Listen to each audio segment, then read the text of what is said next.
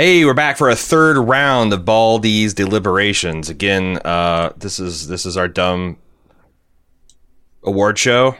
It has no more meaning or supremacy than any other, but at least we're transparent about what we think and why we rated things the way that we did. Today, we're here to talk about first round movies. These are all the movies, these are all the movies that one of us, Jim or I, have seen this year that came out this year. It does not require us to have covered it or even talked about it, but we have to have seen it at the same year it came out to be eligible. Let's dive in. You haven't seen Shang-Chi and the Legend of the Ten Rings. I'm not. This is the best non-Spider-Man Marvel thing that's come out since probably Avengers Endgame. Nice. Yeah, I need to check it out. It's pretty good. And I imagine, because I had no idea how to calibrate this guy's power level. Like, I assumed he was kind of like a Daredevil type. But he's, by the end of this movie, could easily be an Avenger, like level. You know, easily could probably duke it out with Tony Stark. So if Tony Stark were not dead, this was, has a distinctly kind of like, Asian, specifically Chinese, mythic feel, like in terms of the design and some of the characters and some of the like monster design is really inspired like heavily from those legends and stuff. And I like, you see so much stuff that's based on, broadly speaking, Western culture. It's kind of nice to see that. It has a lot of heart in terms of this is about a broken family unit, a mom and dad who loved each other a lot, but had some problems, and the mother died, and the dad maybe, took a supervillain turn on that, and what that did to the kids. Then it adds like a nice little hero's journey on top of that, like, finding out that you're special and what that means, and harnessing that power, and, gathering allies and all that stuff.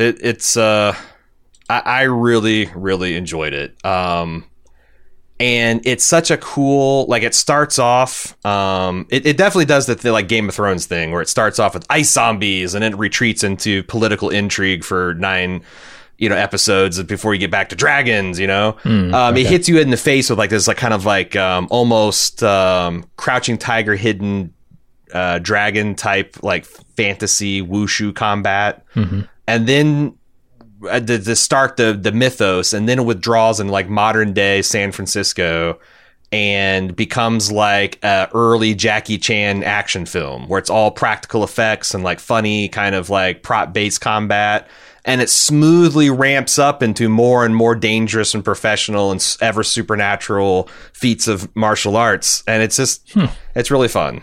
So nice. Big thumbs up on this Marvel project. I'm interested to see how they integrate him into the cinematic universe going forward. To the top. Okay. It's already there. Yeah. Godzilla vs. Kong. All right. That's a big, dumb action movie. I mean, not particularly dumb. Like, it has a little bit of heart with that young girl. I liked some of that stuff.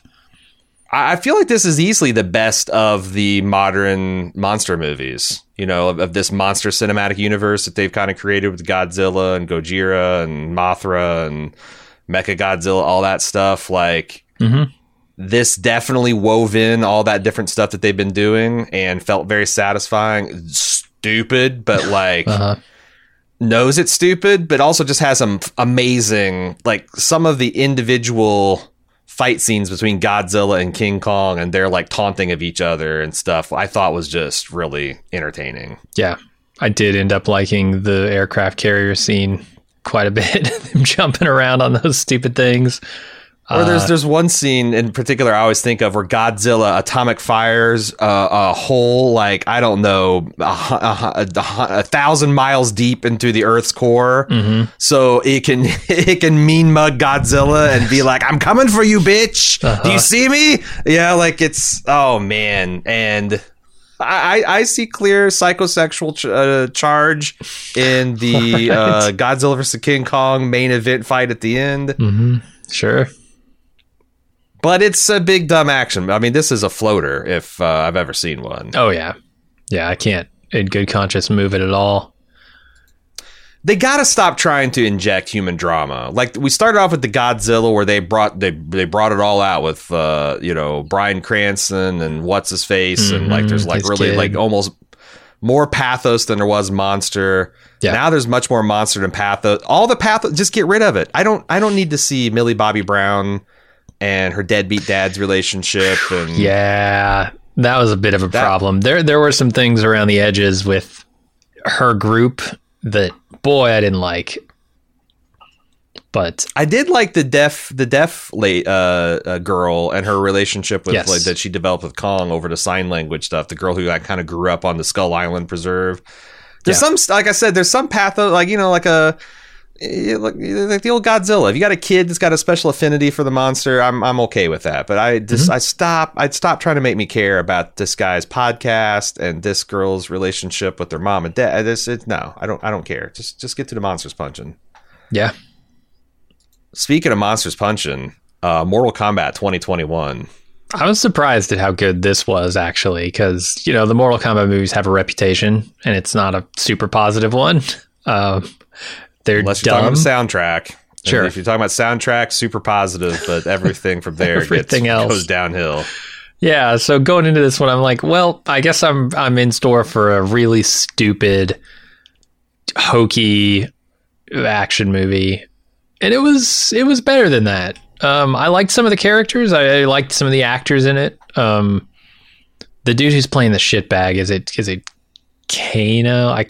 I can't remember. Oh, the Australia, Kane. Yeah. I think it's just Kane. Is it Kano? No, I don't remember, but I can't remember that character's name for some reason. He was really good. I enjoyed his performance quite a bit, even if he was a shitbag. Hilarious. Yeah. Hilarious. And the only thing I didn't like about that movie, I guess, is the main character is kind of flat through most of it. He's not like, I don't know. He's the straight man and kind of all the other insanity that's going on around him. There was a lot of like generic good guys that I kind of lost track of, between like Liu Kang and what who all do you have in that? Cao Lang and Liu Kang. Like there's a lot of them that like I thought they were the same character in Mortal Kombat. And that's the other thing is like I stopped paying attention to Mortal Kombat universe around Mortal Kombat 3 or so. So a lot of these guys stepping on stage, I'm like, I don't know. Like, but yeah. But I had fun with that movie. I liked it more than Godzilla vs. Kong, actually. Yeah. Do we want to float it one above, or do we want to just like say it's a float or a sinker? Or okay, I'd move it up to I'm 2. cool with that. Army of the Dead. What a piece I didn't of see this shit. movie. I was wanting to. I went on vacation that week. I came back, and you're like, "Don't bother." No, it's terrible. I hated Army of the Dead. Jason from Podcastica and I did a podcast about it when you were out of town, and he didn't even really like it. I mean, he wasn't as hard on it as I was, because that's kind of what I do, and that's kind of what he does. Is he likes things, and tries to that's see fine. the good in things. Yeah, Yeah. But he came in pretty negative on that podcast too, which should tell you something. Boy, I just don't think Zack Snyder can do anything other than remakes and adaptations. The only 2 things I've ever seen him do that I enjoyed were Dawn of the Dead remake and Watchmen. So I don't know. Yeah. This was a piece of shit. I hated it to the bottom. Yeah. To the bottom. The bottom, he says. All right. We don't usually do to the bottom. It had an undead tiger and it fucking sucked. How is that possible? How do you do that? How is that possible? How do you do that? You innovate on The Walking Dead and you fuck up. You can't even do an undead tiger. Right. How about A Quiet Place Part 2? Oh, I like that. That was unnecessary. Totally unnecessary, right? Quiet Place was a very good movie, standalone, didn't need a sequel, got a sequel. It's probably going to be in our biggest, highest risk, highest reward category also. But ooh, I should probably make a note of that. Yeah, if it's not in there, I'll put it in there right now. But okay, I really liked that movie.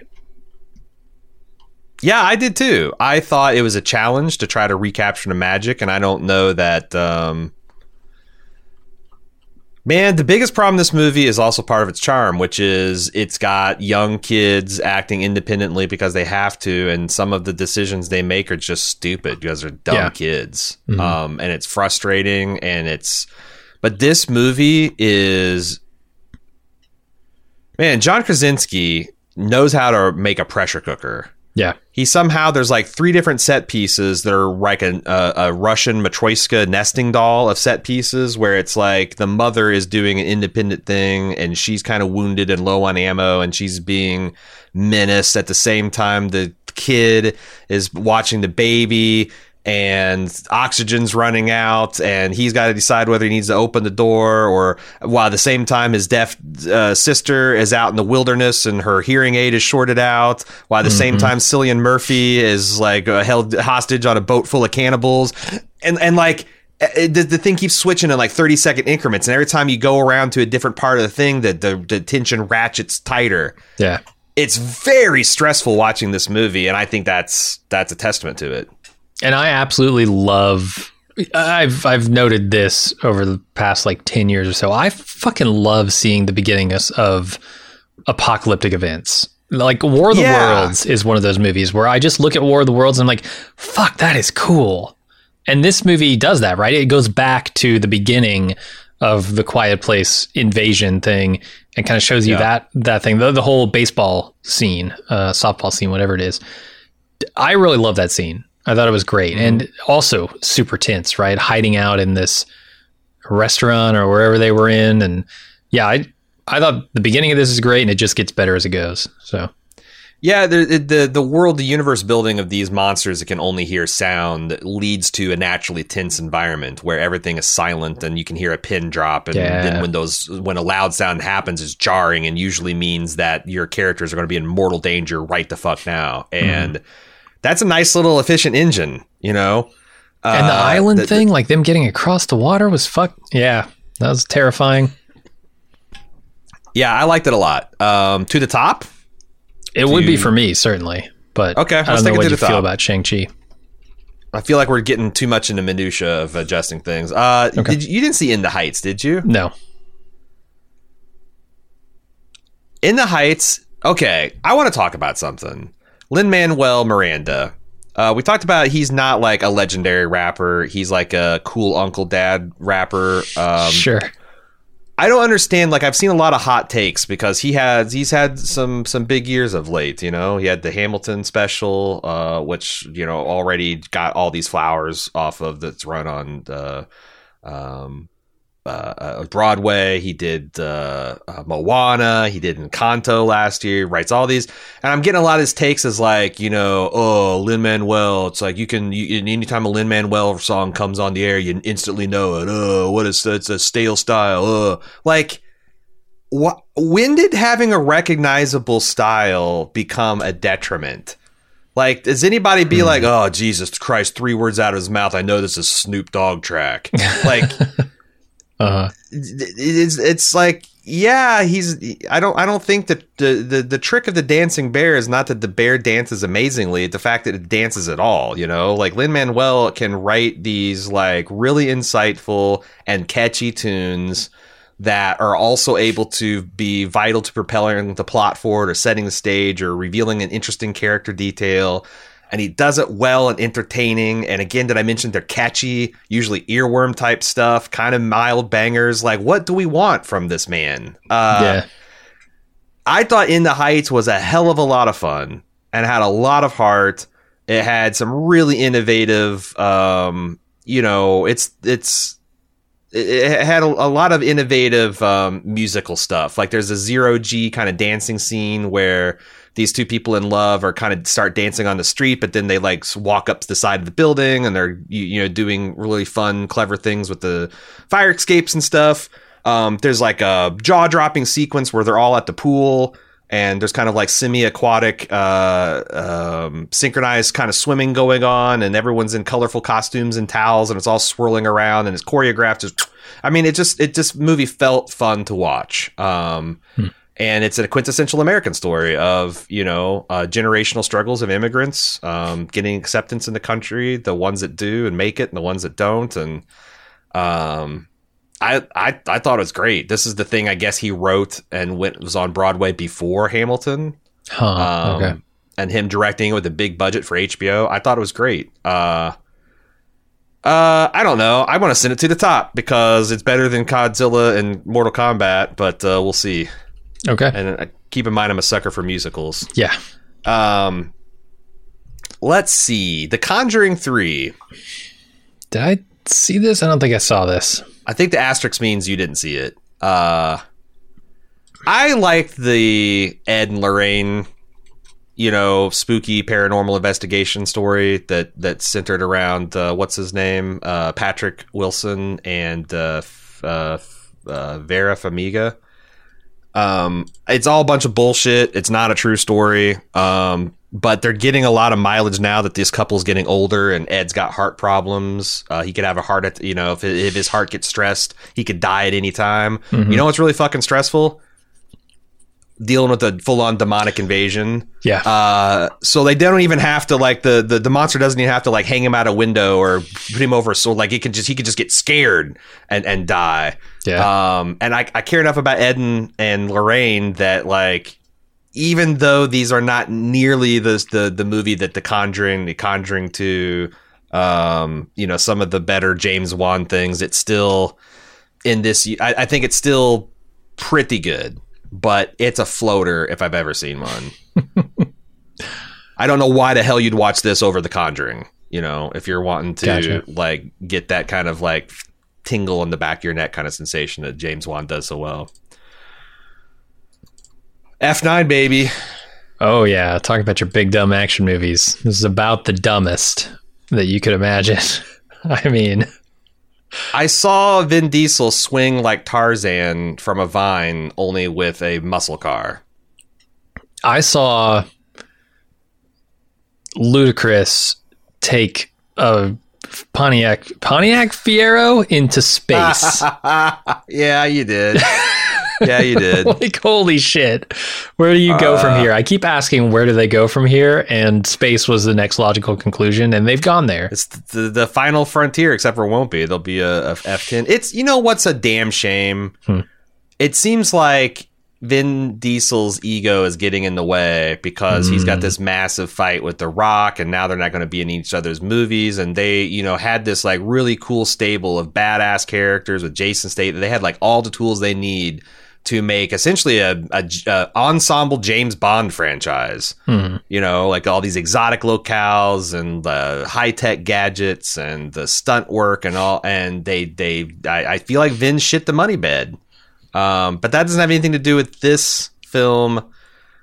I love that they're finding a way to keep Brian alive. He's just the stay-at-home dad that watches everybody's kids and sure, has a silhouette appearance as he's waving, as he's pulled, they're just passing in the driveway kind of. I like these movies. It's a floater. It's probably going to rise a bit, but I mean, I enjoyed it a hell of a lot more than Mortal Kombat. But it's not going above A Quiet Place for me. No way. And speaking of shit in the money bed, Marvel with the Black Widow. In a sane world, Black Widow gets a really tight trilogy of badass James Bond, Marvel-esque espionage on par with the Winter Soldier type of thing. Yeah.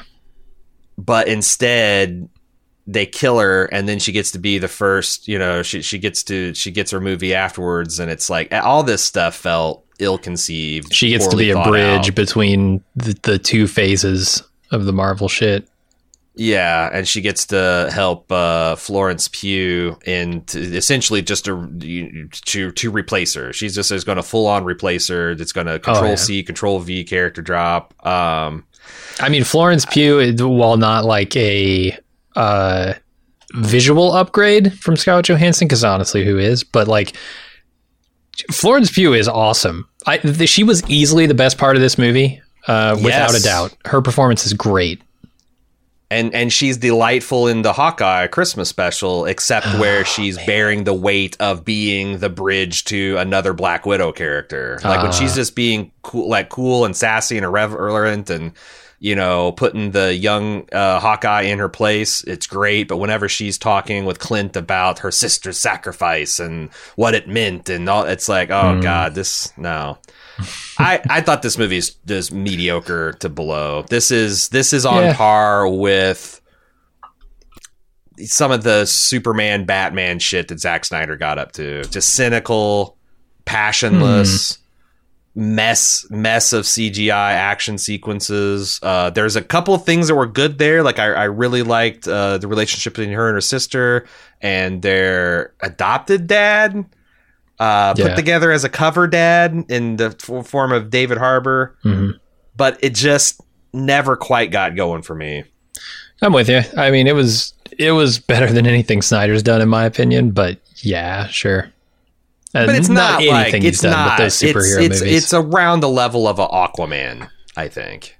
Yeah, that might be fair.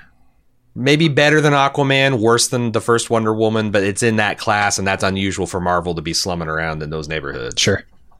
So, how about the Green Knight? This will be this. By the way, Black Widow floater. Yeah. I just assumed it is okay. Totally. Green Knight and Pig are going to be two really hard ones to judge because they're. I hated this movie, you loved it, and vice versa on Pig, right? Well, I didn't hate Pig, but yeah, I take your meaning. Yeah. I wish I had a chance to see this movie again because this movie looked amazing and it felt amazing to watch. I don't know how much there is there. Okay. Like it's just a visual painting of a movie. And I suspected there might be deeper themes at play there, but it's I don't know, maybe not. Maybe it's just a gorgeous film. It's a retelling of a very ancient kind of like myth, and with a lot of style and a lot of cinematography and a lot of like really good effects work and a lot of runtime design and a lot of. Was it really long? I didn't think it was that long. Well, it's about 3 times longer than it needed to be based on the shot list because. Boy, those shots. Boy, the pacing. Boy, that A24-ness of it. Yeah, you say that like it's a bad thing. I guess Well, that's the thing. Like I looked at the list of. It's 2 hours 10 minutes. I guess. That's not so bad, but yeah, I've come to appreciate. I like more A24 stuff than I let on. But this was not one of those that I liked. I mean, I would take this to the top just because I think it's easily better than the next 5 films. But you gonna resist that? Okay. No, take it to the top. We'll talk about it. Top. Yeah, I don't think I'll stay there, but yeah. Malignant. I didn't see this either. Malignant is the James Wan. It was definitely sold as a horror film, but it has a lot more in common with Unbreakable, the M. Night Shyamalan kind of superhero origin story. Okay. And it has got... In fact, I might have you over this weekend to do a double turn and watch it because this movie takes a turn around the rounding into the final act that is so fucking incredible and crowd pleasing that like I just couldn't believe some of the shit I was seeing. It's so much fun and so audacious in its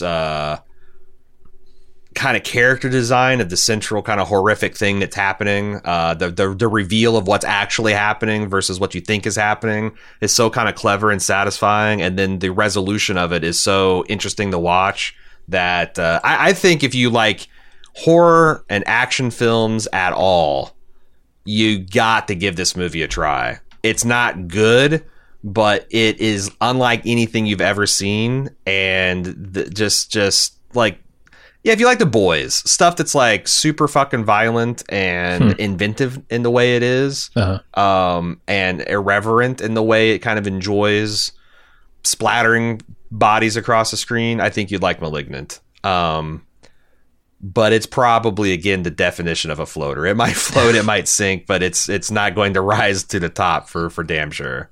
Okay. Pig?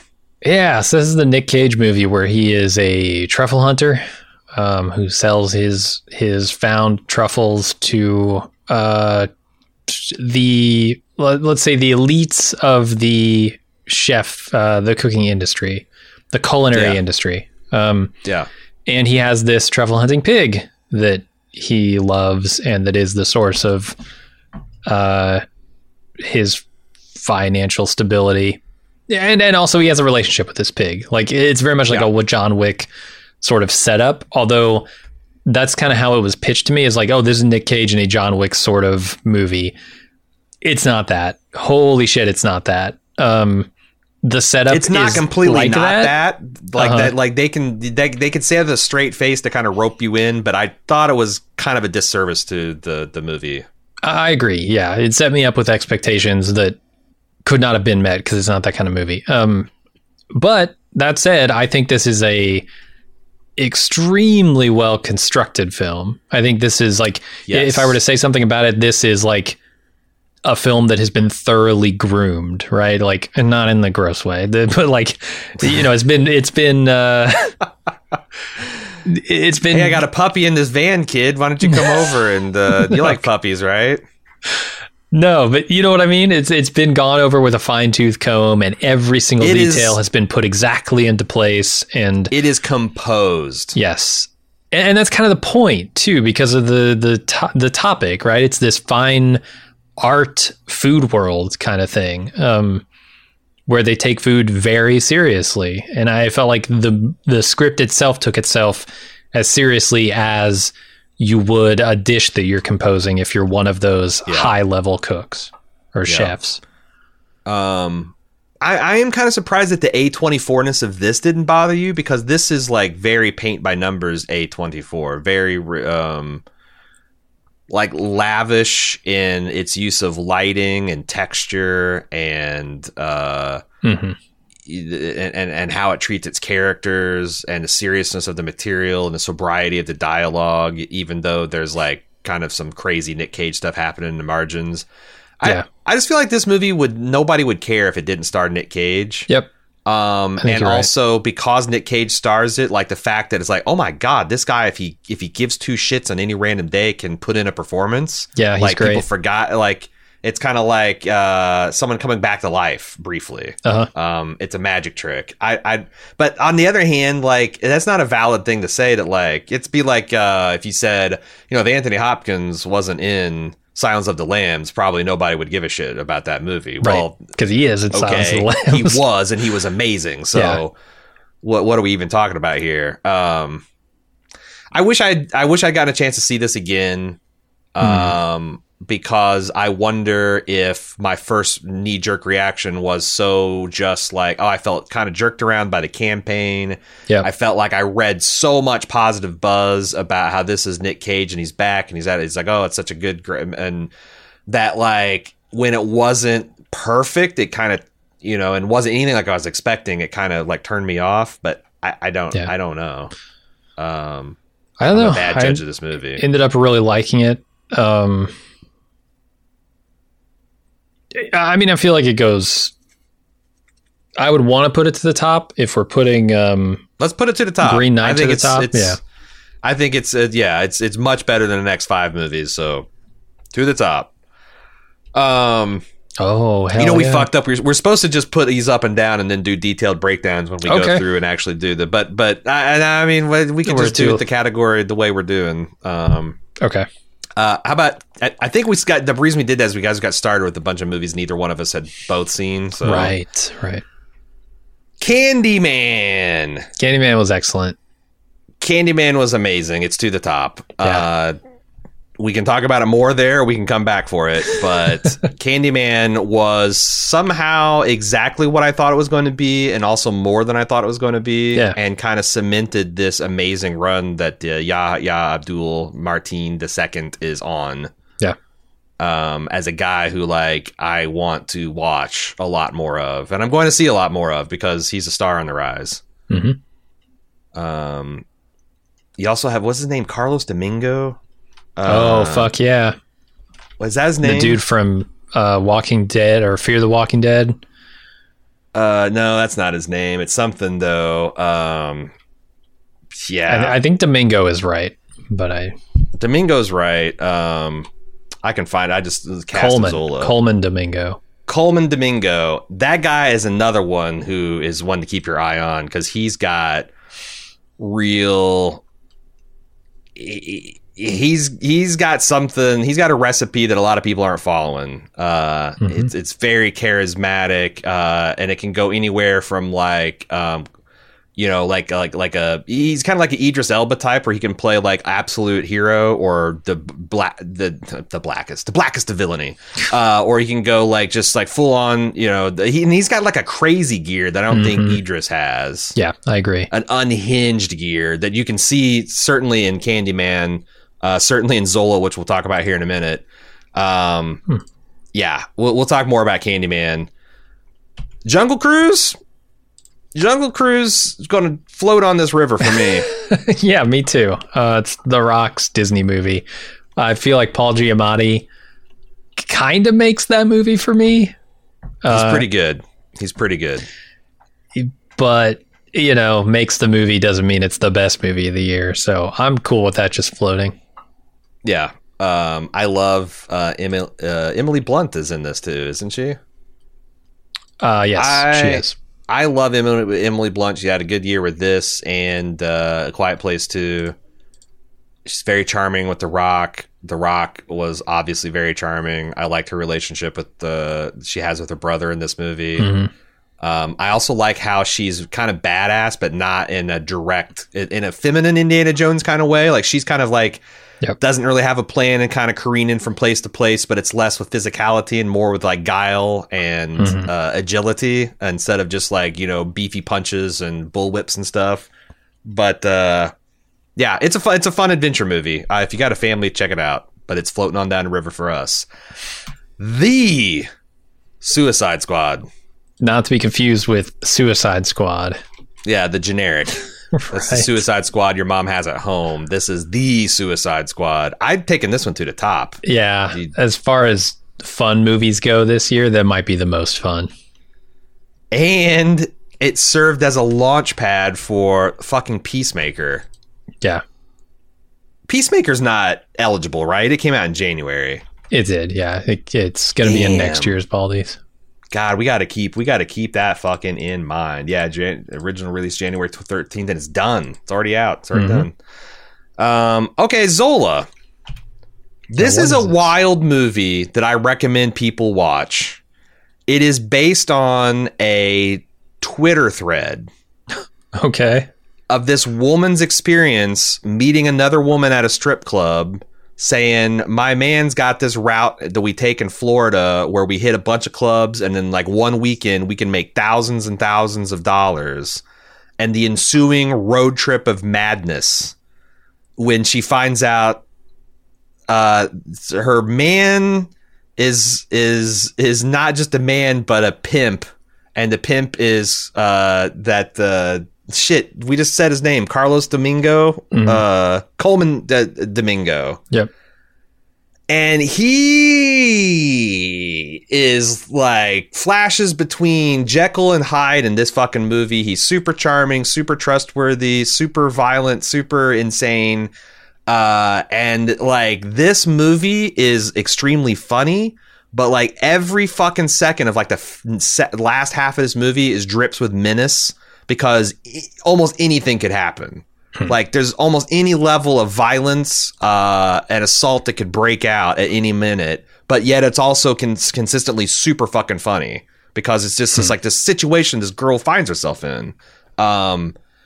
It's a lot of fun. It's like breezy. Like I don't even think it's even 90 minutes long, and it's also really fun to dive into the backstory because almost every person in this movie, not only you have the original Twitter thread, but everyone had their own kind of social media thread where they had like this Rashomon kind of their own take on this trip that happened and who said, he said, she said. It's really funny. I think it's going to float though. I can't quite take it to the top. It's not that kind of movie, but it's worth your time if you like trashy kind of gossipy, funny and also just, yeah, it's maybe some tough to watch stuff. But it's like everything's going to be okay. It's like when I told my kid you know, like in those movies, like, you know, you see Star Wars and you think the rebels are going to get killed and everything's going to die, but like, trust me, everything's going to be okay. Mm-hmm. Everything will be okay in this movie, broadly speaking. But by God, it feels like the Death Star is going to blow up Yavin a couple of times. That brings us over to Many Saints of Newark. It's a floater if I've ever seen one. This is the Sopranos prequel. This would be a fine gangster film, except for it's got the pedigree of being a Sopranos prequel, and people expected it to be so much more. And all it really delivers is James Gandolfini's son doing a really, really fucking good young Tony Soprano. Yeah, he's really good. And I have like Corey Stoll's a really good Uncle June. I thought everyone did great work. It's just this movie wasn't quite worth being made, in my opinion. Yeah, I'm with you. But I'll be eternally grateful for it because I don't think I'd ever would have watched The Sopranos, certainly not in the marathon kind of compulsive style I did, had this movie not come out. And I got so much, I now know why this movie, or that The Sopranos is held in such esteem. There's really nothing quite like it. Like, perfectly blended humor, action, violence, sex, character development, social commentary. Like, it is awesome. In an era when that stuff wasn't done on basically every television show. It is a little bit bloated and operatic, and it meanders a bit. But like, the beginning and end of this of the Sopranos run was so fucking good. Boy, yeah, I like that. But Many Saints of Newark, very, very average. Yeah, agreed. How about James Bond? No Time to Die. To the top. I liked it. So it's the one with Rami Malek as the villain who's trying to do some virus stuff. I don't know. Yep. I don't remember a ton of it. I remember a couple of scenes. I remember the ending, obviously. But it's definitely like you need to kind of have seen previous Daniel Craig Bond movies to really get the most out of it. Because otherwise, because it leans pretty heavily, it just picks up sort of exactly where we left off in another movie. It's a direct sequel to Spectre, which is a shame because Spectre was kind of a Garbo James Bond film. But I like Christoph Waltz a lot. And he's got a cool scene in this. I did like him in this movie. And that's the thing. It's like, I think that this is the first Bond series that was kind of holds together as like, it's got a very good beginning, middle, and end. And even if you don't like Spectre and Quantum of Solace, the fact that they kind of set up and support things that are really important to happen in Skyfall and No Time to Die, which are excellent. I do want to, like, that's something me and Cecily want to do now that after the Groundhog Day James Bond stuff, we gave out all of our James Bond collections, but like, fuck yeah, I wanted one of those, and I bought one for ourselves. Yeah. And I want to sit down and watch all of the Daniel Craig's, like, bam, bam, bam, bam, bam, bam, because I bet I'll like it even more. But even with like hazy kind of like memories of the connections and the villains and why everybody cares and who the relationships were, this, is right up there with like On Her Majesty's Secret Service as something that really adds a depth and shading to James Bond, the character. Yeah. And it's a great, great final chapter to the Craig era. Uh-huh. Yeah, I enjoyed it. I think it does go up to the top. All right. No Time to Die. It's a great fight scenes too. At the top. There's a staircase fight scene, or stairwell fight scene. I don't know. That's pretty incredible. Who's the lady from Knives Out? The star of the Jamie Lee Curtis. What? No. I don't know her name. She's incredible. I really think she's going to be a big star. Her name's something it's being shouted. Ana de Armas. I'm being screamed at. Okay. Ana de Armas. I liked like these kind of junior James Bond operatives that kind of introduced the new 007s replacing 007. This was shot by Corey Fukuyama. God damn it. Fukunaga? Fukunaga? Yeah. And, this is the guy who you got on my map for doing, all the directing and cinematography for season 1 of True Detective. And oh my God, does this guy know how to point the piece of glass and catch some fucking light. Mm-hmm. It looks amazing. All of the Bonds of the modern era look amazing, but this even more so. What do you think about Dune 2021? Because to me, this is to the top of the bullet. Yeah, I could put it to the top. I don't know. It's weird because it's half of a story that I haven't read. That's the knock on it. Yeah. Yeah. So, and I think like the ending of that shouldn't have been the ending of that. That movie did not break at the right place. I feel that's correct. I do not know like what they'll do with part 2, and keep in mind, in my opinion, this is the not good half of Dune. Like to the extent that Dune has a good half and a bad half. Like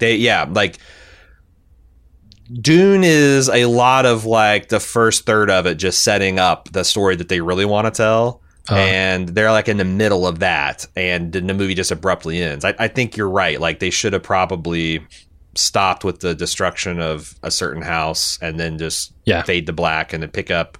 And this would be a great place to come in on the new one, right? Like it sets up a lot of stuff, but yeah. But I think they can yada yada a lot of like development that you'll just kind of get, so they can get to the good parts of the next Dune. But I mean, God, we are in such a feast right now for science fiction fans, because the scale and world building between this and Foundation, my God, like this is stuff I wish I could see, when I was a kid. Once you outgrow Star Wars and you want something a little bit more gritty and textured than Star Trek, in the books, you had tons of stuff. You had Dune and you had Foundation and Ringworld, but like seeing these things come to the screen with the seriousness that they deserve, everything. The design of everything was fucking amazing. The cast is incredible.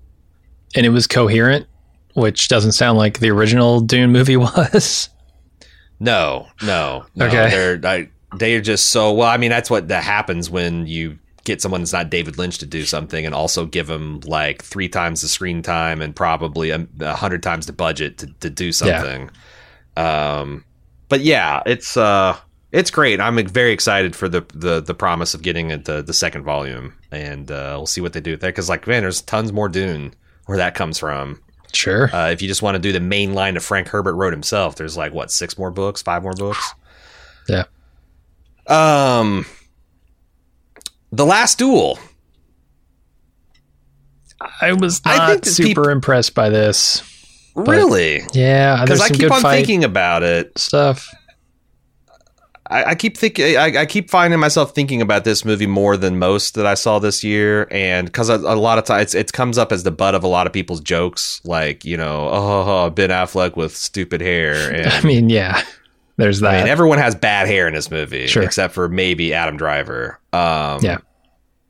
But I don't know. I think this movie is now underrated. I think it's warped back around, and it's I think people that are now seeing it as like, almost like a Razzie level of entertainment are watching it on HBO and thinking, holy shit, this is a movie that looks amazing and has got a very interesting, God, I'm going to use Rashomon again twice in a podcast. Rashomon-style structure of like, what's being told correctly. And it tells you something about society now and society then, and kind of yourself, how you're scoring this stuff as it goes down, and the early concepts of medieval justice, and the duel itself was incredible. I like this more and more. I don't know if I want to send it to the top, but I feel you might be right. I probably need to see it again.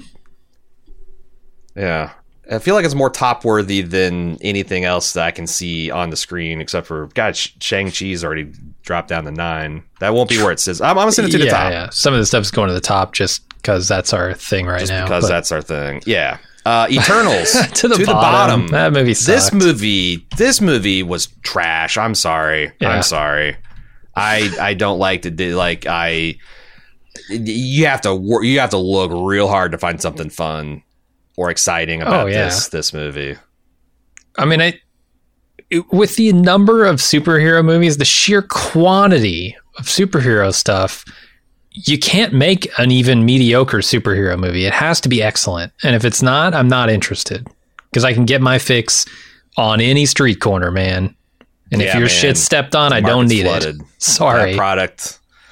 Yeah, this was the CG looked bad. The fights were uninspiring, and the worst kind of like nebulous defined superpower kind of like, you know, and they tried this movie wants to be kind of like operatic and gothic in the way that like DC superheroes are, but they have to the fucking Marvel formula means that they got to bust each other's chops and have some jokey jokes, and there's only one character that's even kind of funny, and I did enjoy him. It's the sidekick of, is it Kumail? Yeah, it's Kumail's videographer or whatever. Yeah, his video producer or whatever. I found him funny, but that was like the only bright spot in this movie.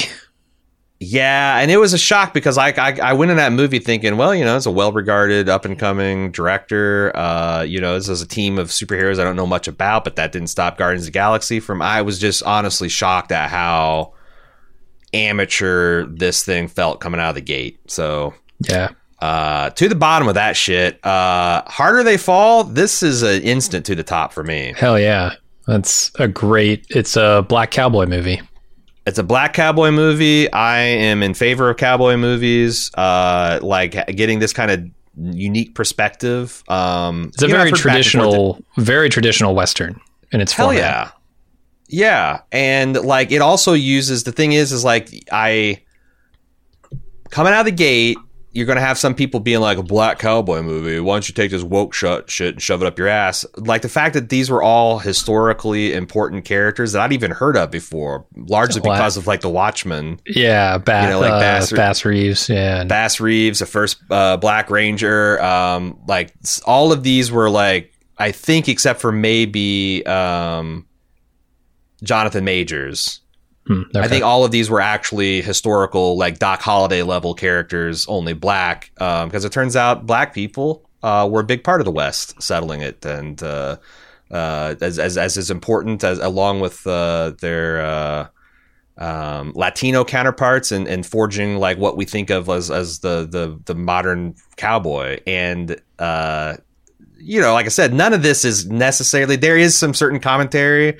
Like when you go to see, isn't there like is a town called White Town? And it's all painted white.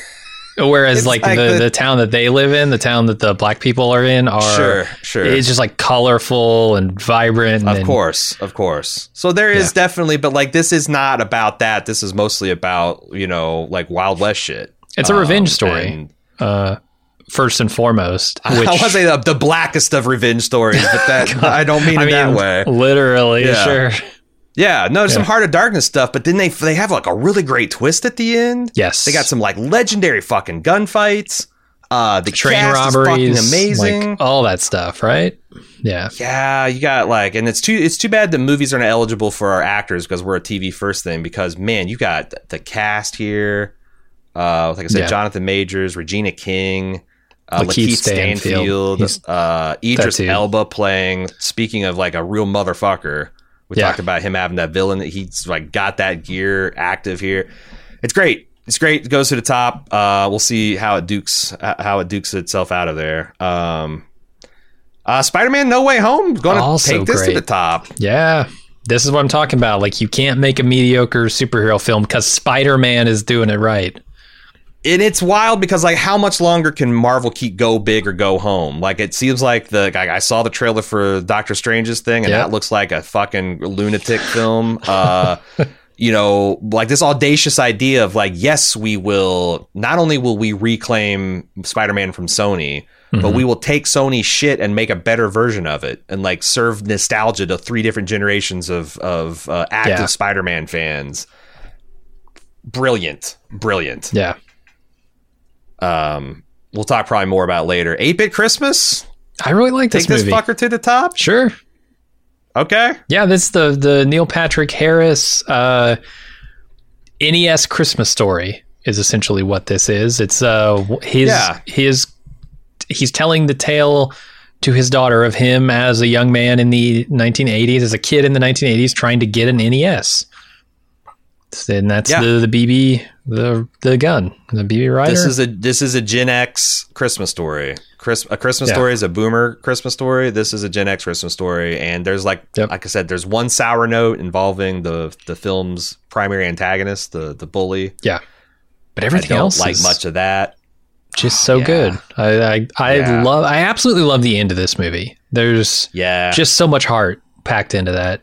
Maybe a little too much heart. Do you think so? I wasn't expecting as much emotion like the end of like that's not the Christmas story doesn't it doesn't have you reaching for the Kleenex box in the last 5 minutes. For sure. But I don't know that that's an invalid thing. It's just like I watched this with a bunch of Christmas festivities with my family, with my sister and her kids, her adorable children there, and my nephew and we're all in this room and we're all just having so much time. And then like me and my sister, like a blubbering, I wish there was some flashing red, like, hey, so I could have composed myself, but I don't know. Like I said, that's not exactly a flaw of the movie.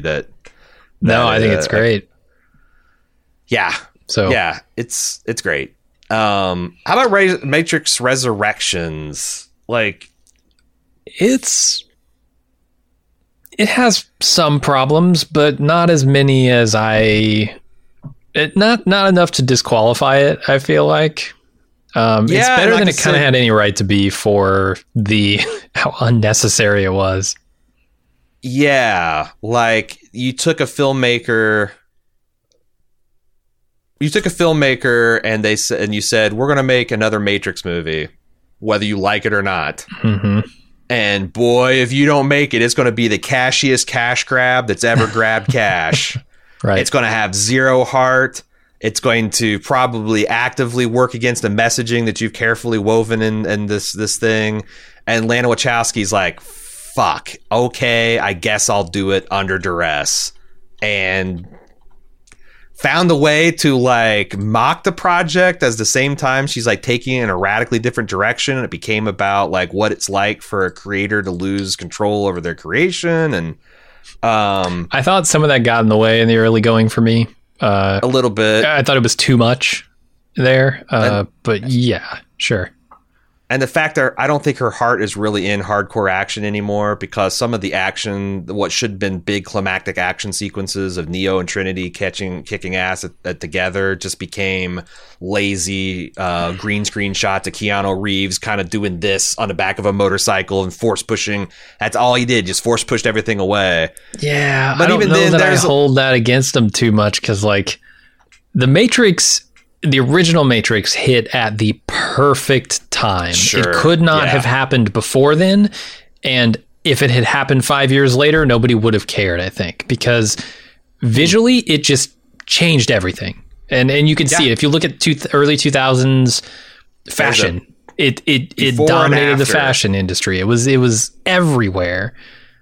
You just can't, I don't know how you would do that today. I really don't know how you would up your ante and change the game again, because everything is just so polished now. You can literally put anything you want on screen. It's hard to impress me with pure visuals anymore. Yeah. And I think this movie did have some impressive visuals, like the way they. I like the body rain; it was pretty sweet. But like, the reverse Matrix thing, where you've got like you can take programs out of the Matrix and give them this digitized body.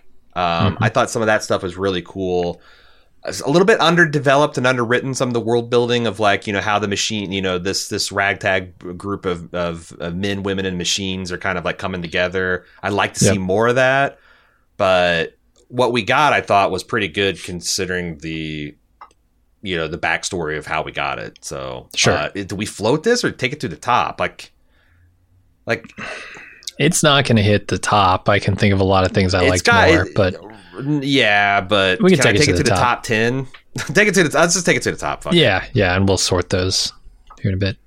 All right. Don't Look Up. I haven't seen this, Jim. Oh, Don't Look Up. I've heard it's terrible. So I had heard that too. I had heard a lot about this movie, just like on the edge, right? Like I'm not scrolling through Twitter looking for "Don't Look Up," hashtag "Don't Look Up" sucks, whatever. Mm-hmm. But through osmosis, I just kind of picked up like everybody is really just shitting on this movie, and for different reasons, right? It's not like everybody has an opinion on, oh, it sucks because of this, like it's poorly made or this other thing.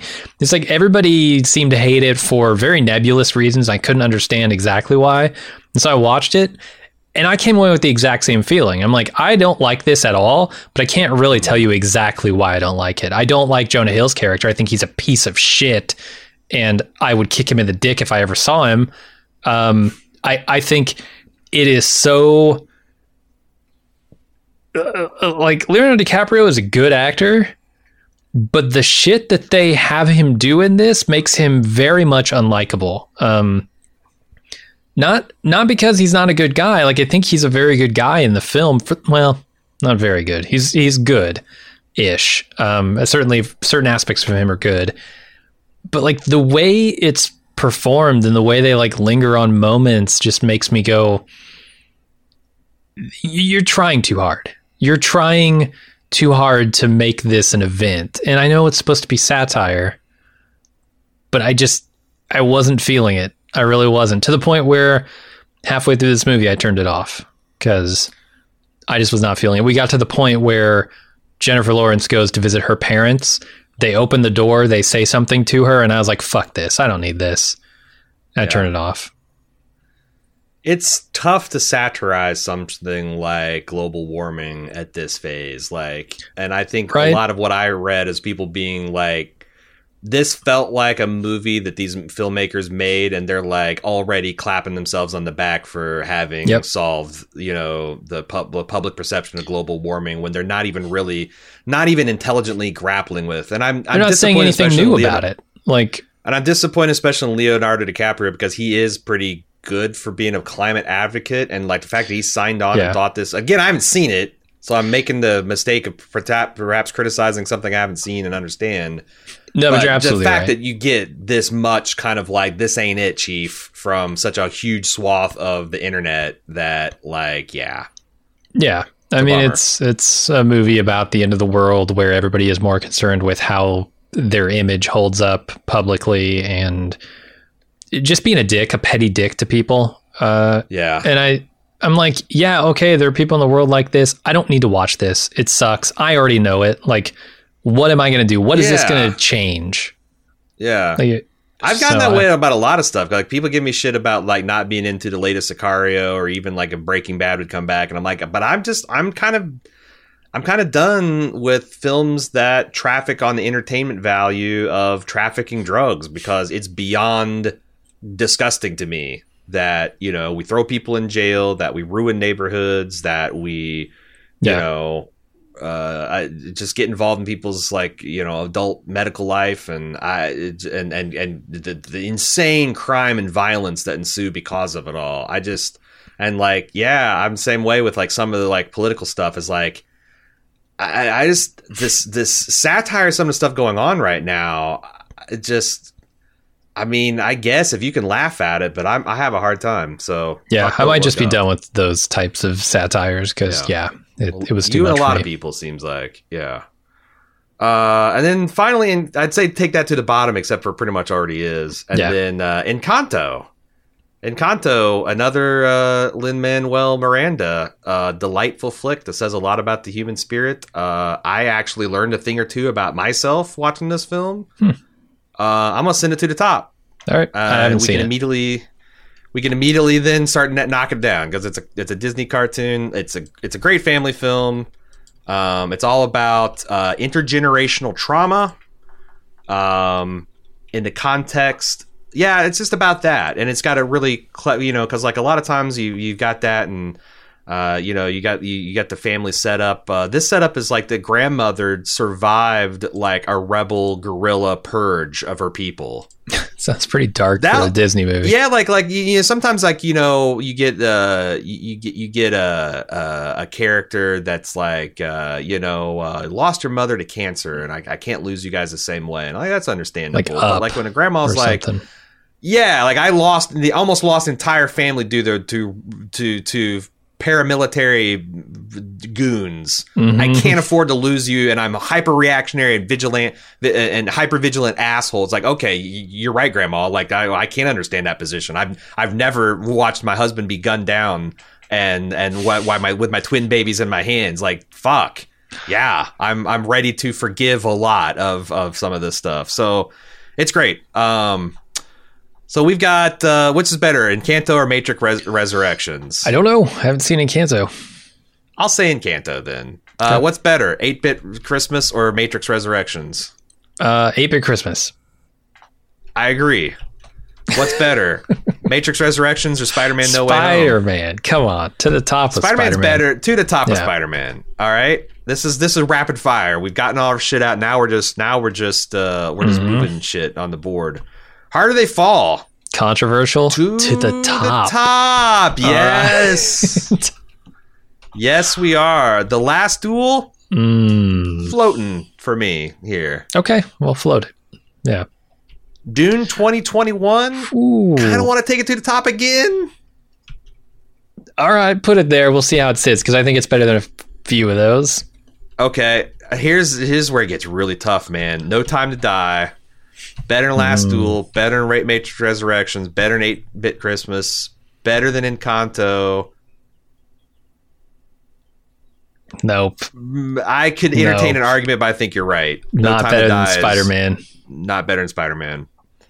Just barely. It was good, but these are all going to be brutal now because we actually have I think we're going to have solid top 20 movies. The Suicide Squad. Shit. Better than Spider-Man. It's better. I think it's better than Spider-Man. Oh, you think it's better than Spider-Man? Where's the heart? I forget. What is the heart of that movie? Oh, man, the Ratcatcher's daughter. Ratcatcher's daughter? Yeah, and like Idris Elba's like kind of like healing his relationship with his daughter through getting to know Ratcatcher and her whole deal, and yeah, and Polka Dot Man and the pathos with his mother, and I don't know, right. I it's more of like it's kind of the same way. It's like you're surprised that the movie found a heart at all with the fact that it's like one of its big set piece laughs is Peacemaker and Idris Elba's character, I can't remember, Vindicator or whatever, massacring human beings that they think are the bad guys, and it turns out they're the protagonists. And it's kind of like, like how does this movie have any heart at all? This movie ends up with a fucking insane demented kaiju fight between starfish, between a giant starfish and Harley Quinn with a spear of destiny. Oh, and it's so gross. Speaking of the Harley Quinn fight, the epic fight that's like, like we talked about that on Last Lunch about, it's like half Adam West Batman with a pow, kabam, and these crazy psychedelic visuals of her killing and arterial sprays and turning into flowers and butterflies. And Spider-Man is such a crowd pleaser, though. Such a crowd pleaser from every crowd, right? Yeah, but it sucks that this Spider-Man has got the full force of like 10 Spider-Man movies behind it, and it's even redeeming 3 Spider-Man movies, Spider-Man movies, if we're being honest, that kind of suck. Yeah. And Suicide Squad is starting in a ditch that Suicide Squad dug for it. I kind of think Suicide Squad's the better pure standalone film for sure.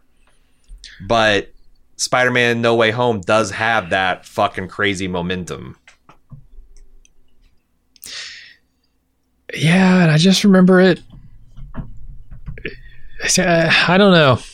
I'm a sucker for like really well developed themes, and Spider-Man has one, right? Like the coming together of the 3 Spider-Men to take down the bad guy together. Like I get it. It's that's Marvel's thing, right? They bring everybody stronger together. Yeah, I get that, but like I guess I'm a sucker for it. I don't know. I see your case for Suicide Squad. You might be right. I might have just an affinity for Spider-Man, because Spider-Man is legit like one of the only superheroes I give a shit about and have for the entire run of their films. So like, well, except for like Andrew Garfield stuff, right? Yeah. I didn't even see those. I don't know. I might try to press you on this later, but yeah, we can right now revisit. Suicide Squad's sitting pretty beneath Spider-Man. The Last Duel, is it better than Matrix Resurrections? Resurrection? I don't. Man, I need to see this again because I'm not a good judge of this. Apparently, I remember not liking Last Duel. I liked aspects of it, but not all of it. I think it's better than I think it's right under Encanto for me.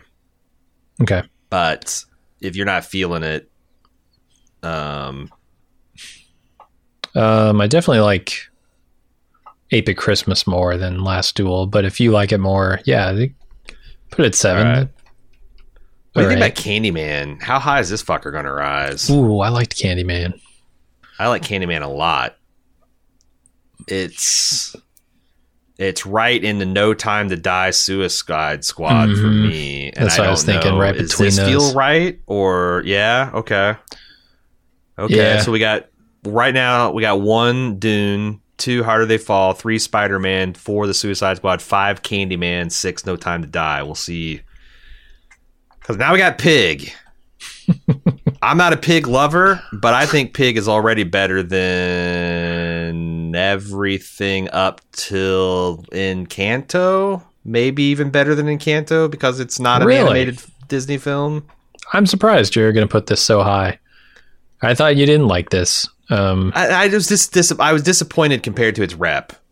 Gotcha. I see it's a quality film, and I think this guy's going to go places, but it's kind of like one of these, like, I don't know. I felt like every once in a while, the movie critic community just decides to jerk themselves off over something, and Pig was the designated jerk-off movie. It felt like to me. Certainly could be. But I'm a hater, so. Yeah. I feel like the Pig and Last Duel kind of travel together here. But okay. Do you want to put it over Last Duel? You probably do, right? I probably would. Yeah. I mean, I certainly would, but it's not my list. Right. It's our list. How about the Green Knight? That travels in a pack with Last Duel also to me. I don't know. I like Pig, but I like all these movies above it. Perhaps even more. Yeah. That's the thing. Like, this is a brutal category this year. To me, I think it's, if we're going to say that these travel in a pack of essentially prestige A24, immaculately shot and lit movies, then I think it's the best of the 3. But, you know, In the Heights, I think it's fine where it's at. It's underneath The Matrix. It's certainly not better than Encanto. Boy, what a great A Quiet Place Part 2. I don't want to do this. I quit. This is too hard. I know, dude. We're getting there though. We're getting there. F9 is still on this list. God damn it. All right. Quiet Place Part 2. Is it better than Candyman? I don't think it is. I think I'm with you on that. I think it's better than an 8-Bit Christmas, but that's about it. A Quiet Place Part 2 has nothing that really stood out to me that I remember being bad, whereas 8-Bit Christmas does. Like, that bully stuff was not great. No Time to Die has a thing or two. Candyman doesn't really. I remember... I don't remember any negatives about Candyman. Yeah, it was scary. It had a pretty good, like. So it's got to go at least that high. Structure. All the way to Candyman. I feel like it's got to go all the way to Candyman at least. So it's better than the No Time to Die. That's where I have a hard time because it's just not.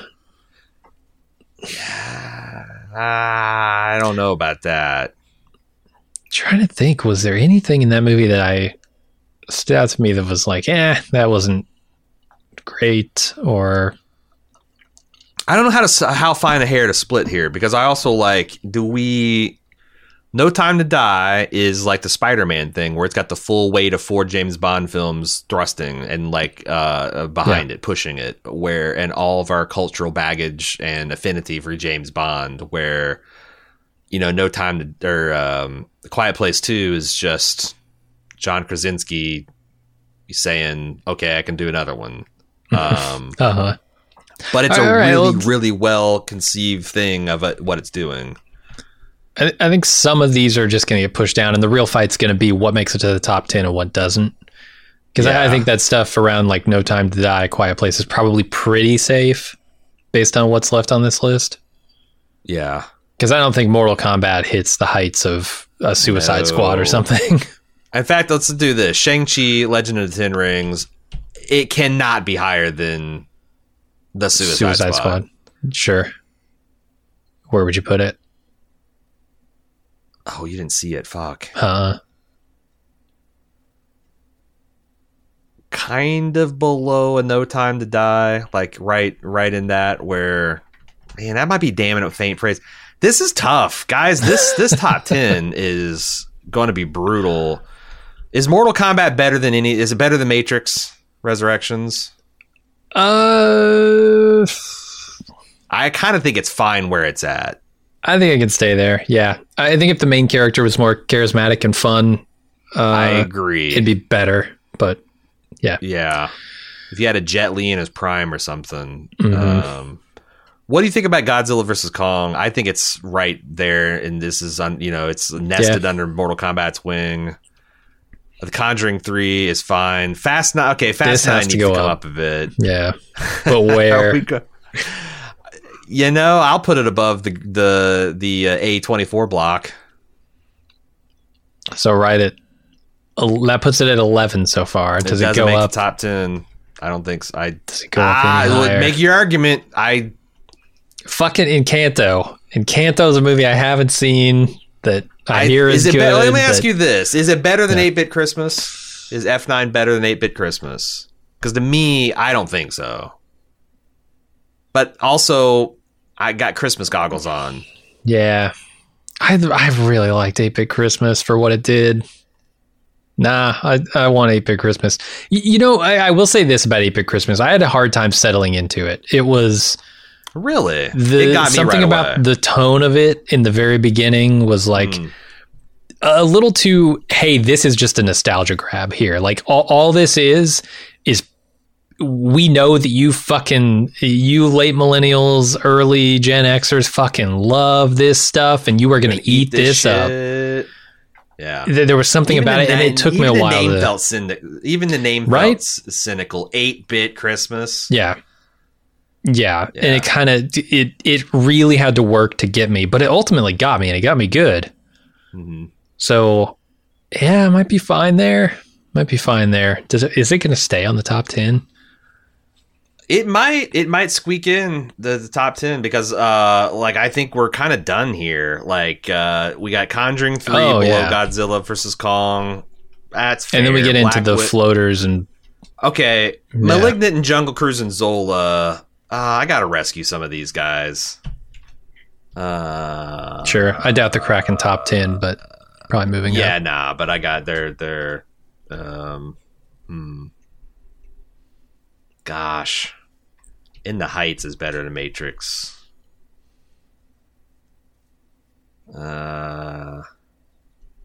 Yeah, I don't know, man. I'm starting to get into and Zola. All this shit is better. Are any of them going to make the top 10 is the question. Because, no, they're not. I just want to make sure there's a clear distinction between this and then we got what I think is mediocre, the Many Saints of Newark, and that's below.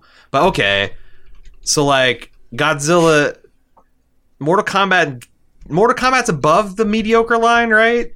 Get into the top 20? What needs to be in the top 20? I mean, I don't care about the top 20. I only care about 10. Below top, okay. All right, well, that's fair. So then I think let's go back up to top. Yeah. Dune right now is number 1 movie.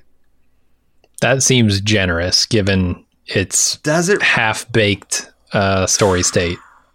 You might be correct. Because, and there's no guarantee that Dene is going to knock the other one out of the, but I can't imagine he's not. And then like when this becomes part one of a whole 2-piece thing that's amazing, but you are right. If you are not aware of the story to come, or you don't have faith in Villeneuve, then yeah, like that's a big liability. So I can see that. And also, crucially, I think they didn't cut that movie where they should have cut that movie, as far as endings go. I think it overstayed its welcome. The journey through the desert was too much at the end.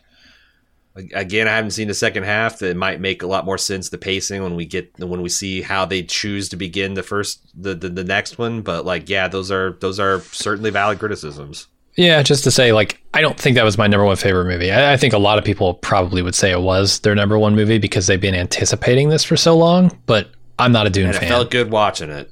Yeah. Like, I've never been a Dune fan. I started reading the book and I thought it was cool, but I only got a few chapters in before the movie came out. And I notoriously hate David Lynch and all the stuff he makes, pretty much. So Dune was never on my list of movies. That never had anything to do with this movie. David Lynch never had anything to do with it? This one? David Lynch, yeah, he didn't hurt you with this movie. Right. Yeah, but I had never seen the original, so I had no expectations is the thing, right? So it I think would be more of in its favor. I'm surprised you're not more like just kind of blown away by the storytelling and the world building, because that's world building in this movie. There's a lot of it. It's like it's so economically done that it's hard to like feel a lot of it because it's just, it has to happen fast, right? And I get a couple of moments with like Oscar Isaacs or Isaac whatever, and his kid, and like those are nice moments. Those are moments that have heart in them. Archetype of the dad and the son and the mother and the warrior, the warrior poet, priest or whatever, and there's the big bad villain. There's very big art, and it uses those to kind of like quickly, there's no question about who you should root for and who you shouldn't. I came away with some questions about like, okay, what is the plot here? Like, why did they do this? Why did they do that? But they might be questions I'm supposed to have, or questions that are answered by like just a tiny half sentence of dialogue that I missed somewhere along the line because it was mixed in with 4 other half sentences that you needed. Have you watched this since it's come out? Because I've seen it 3 times now. No, I've seen it once. It's back on HBO Max for more 4K viewings. Nice. Might have to check it out again. Yeah, I think it would be my number one, but I recognize your criticisms. So let's play this right now. Number 2 is Harder They Fall. Is that over Dune? Harder They Fall, man, it's a good movie. It's a good movie. A lot of sand in both these movies. Sure. We're judging purely on sand content. Yeah. Dune is the sandiest movie of 2021. That's true. They got a whole planet of it. Oh, you know what? I think I left Old off this list too. Oh, I saw Old. Yeah. Old was not very good. Old had an interesting premise. Yeah. Old is right in the Godzilla Conjuring zone. Boom. Yeah, but that sounds good. A lot of sand gives Dune a run for its sand money. Sure. I don't know, man. Harder They Fall is very, very good. Is Spider-Man No Way Home better than Harder They Fall? I say no. But it's a conversation. Man, I really loved Spider-Man. Spider-Man might be my favorite movie of the year. But again, this is not my list. This is our list. Well, we got to synthesize it. Right. All right. I'm going to do something. I'm going to do an experiment here. A1. You say this is J1, which means this has to be a 1-2 thing somehow. I think so, yeah. All right, Spider-Man. We might have to coin a Doom it. I don't know. Maybe. I love the way that Spider-Man ends with Peter Parker having given up everything. Peter Parker being cast into hell, essentially. Like he is he's not just like giving up his life, right? Because a lot of people have done that as a heroic sacrifice, but this is like giving up your life and then having to live the life without the life you remember having. It's that you loved. It's a brutal ending. And I just love it. Like that like you have to make a sacrifice, and it takes a lot of people making sacrifices to make things better for everyone. It's Campbellian. Like it's Frodo. From Lord of the Rings. He saved the world for everyone but himself. Mm-hmm. And like the level, I mean, that's kind of been a low-key thing, and at least my understanding of like Marvel is Spider-Man is kind of the most marvelous Marvel hero there ever is going to be. Like at the bottom of the day, he's the most human, the most selfless. In some canons, I think he got the power cosmic. He was the most powerful. Like it makes sense that like this kid just bears the weight of the world and does something. So like he's a kid, he makes mistakes, but my God, he atones and makes up for them. Yeah. It's good stuff. The way that they do the generational stuff here, I think adds to that theme of like, you know, they put so much weight on this kid, but then they bring in the older Spider-Man, right? Who are not just there for fan service. They're there to say like, this is people of all ages and I know like in the movie, it's not, they came from a different time. They came from a different universe or whatever. But in our real world, these are all the different generations of Spider-Man who've gone before, working together to make the world a better place. I don't know. I really love this movie. It's probably my number one, like I said. What do you think about between Harder They Fall and Suicide Squad? That might be where Harder They falls is 3 for me. Okay, I'm good with that. Because Suicide Squad doesn't have that heart to it, right? Like that distinct. It has it, but it's much more in passing than the fact that it's the entire movie structure and plot revolves around. A movie's more about action and comedy than it is like the heart. Kind of wears that on its sleeve, of the film. So yeah, I'm good with that. The Suicide Squad is at number 4. Does Candyman best it? No. Do we really think Candyman's a better film than the last Daniel Craig James Bond? Because Candyman's at 5. I just don't have the love for James Bond that so many people do. The top 5 is the real prestige slot for me. Yeah. I don't know, man. What do you think? Because you're the James Bond fan of the two of us, for sure. I'm not the biggest but yes, of the two of us, I definitely am. Yeah. Is this monumental? Because it's a monumental James Bond, right? They've never done what they do at the end of James Bond in a James Bond before. Yes. So yes, it's a big fucking deal. Yes. And it's another one of those, heroic sacrifice type of things. Man, it's tough. I guess I don't think so. I think Candyman is that does round out our top 5. Okay. Because I'm looking down like Shang-Chi, as much as I like it, maybe I like it more than James Bond. But I certainly like A No Time to Die better than A Quiet Place. Okay. I think people are going to be pissed that like Encanto and 8-Bit Christmas is going above like The Green Knight and Pig and The Last. There's going to be some people that are like really livid about that. I kind of think we have our top 10 and our top 5. To those people, I would say start your own award show and you can rank them however the fuck you'd like. Yeah. It's however just you goddamn like. It's just as stupid as any other award show, Right?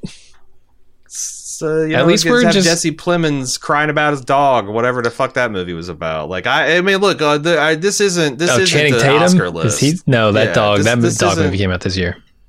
that this isn't a Oscar list. No. I haven't seen like half of the movies that are on the Oscars. It's one of the weaknesses. If it was, Don't Look Up would get nominated. And it's not. Right. This is more like MTV's or People's Choice type awards. I'm very curious to see what everybody else thought about these, again, first round movies. Me too. I think this is a good top 5 and a good top 10. I'm happy with it. Cool.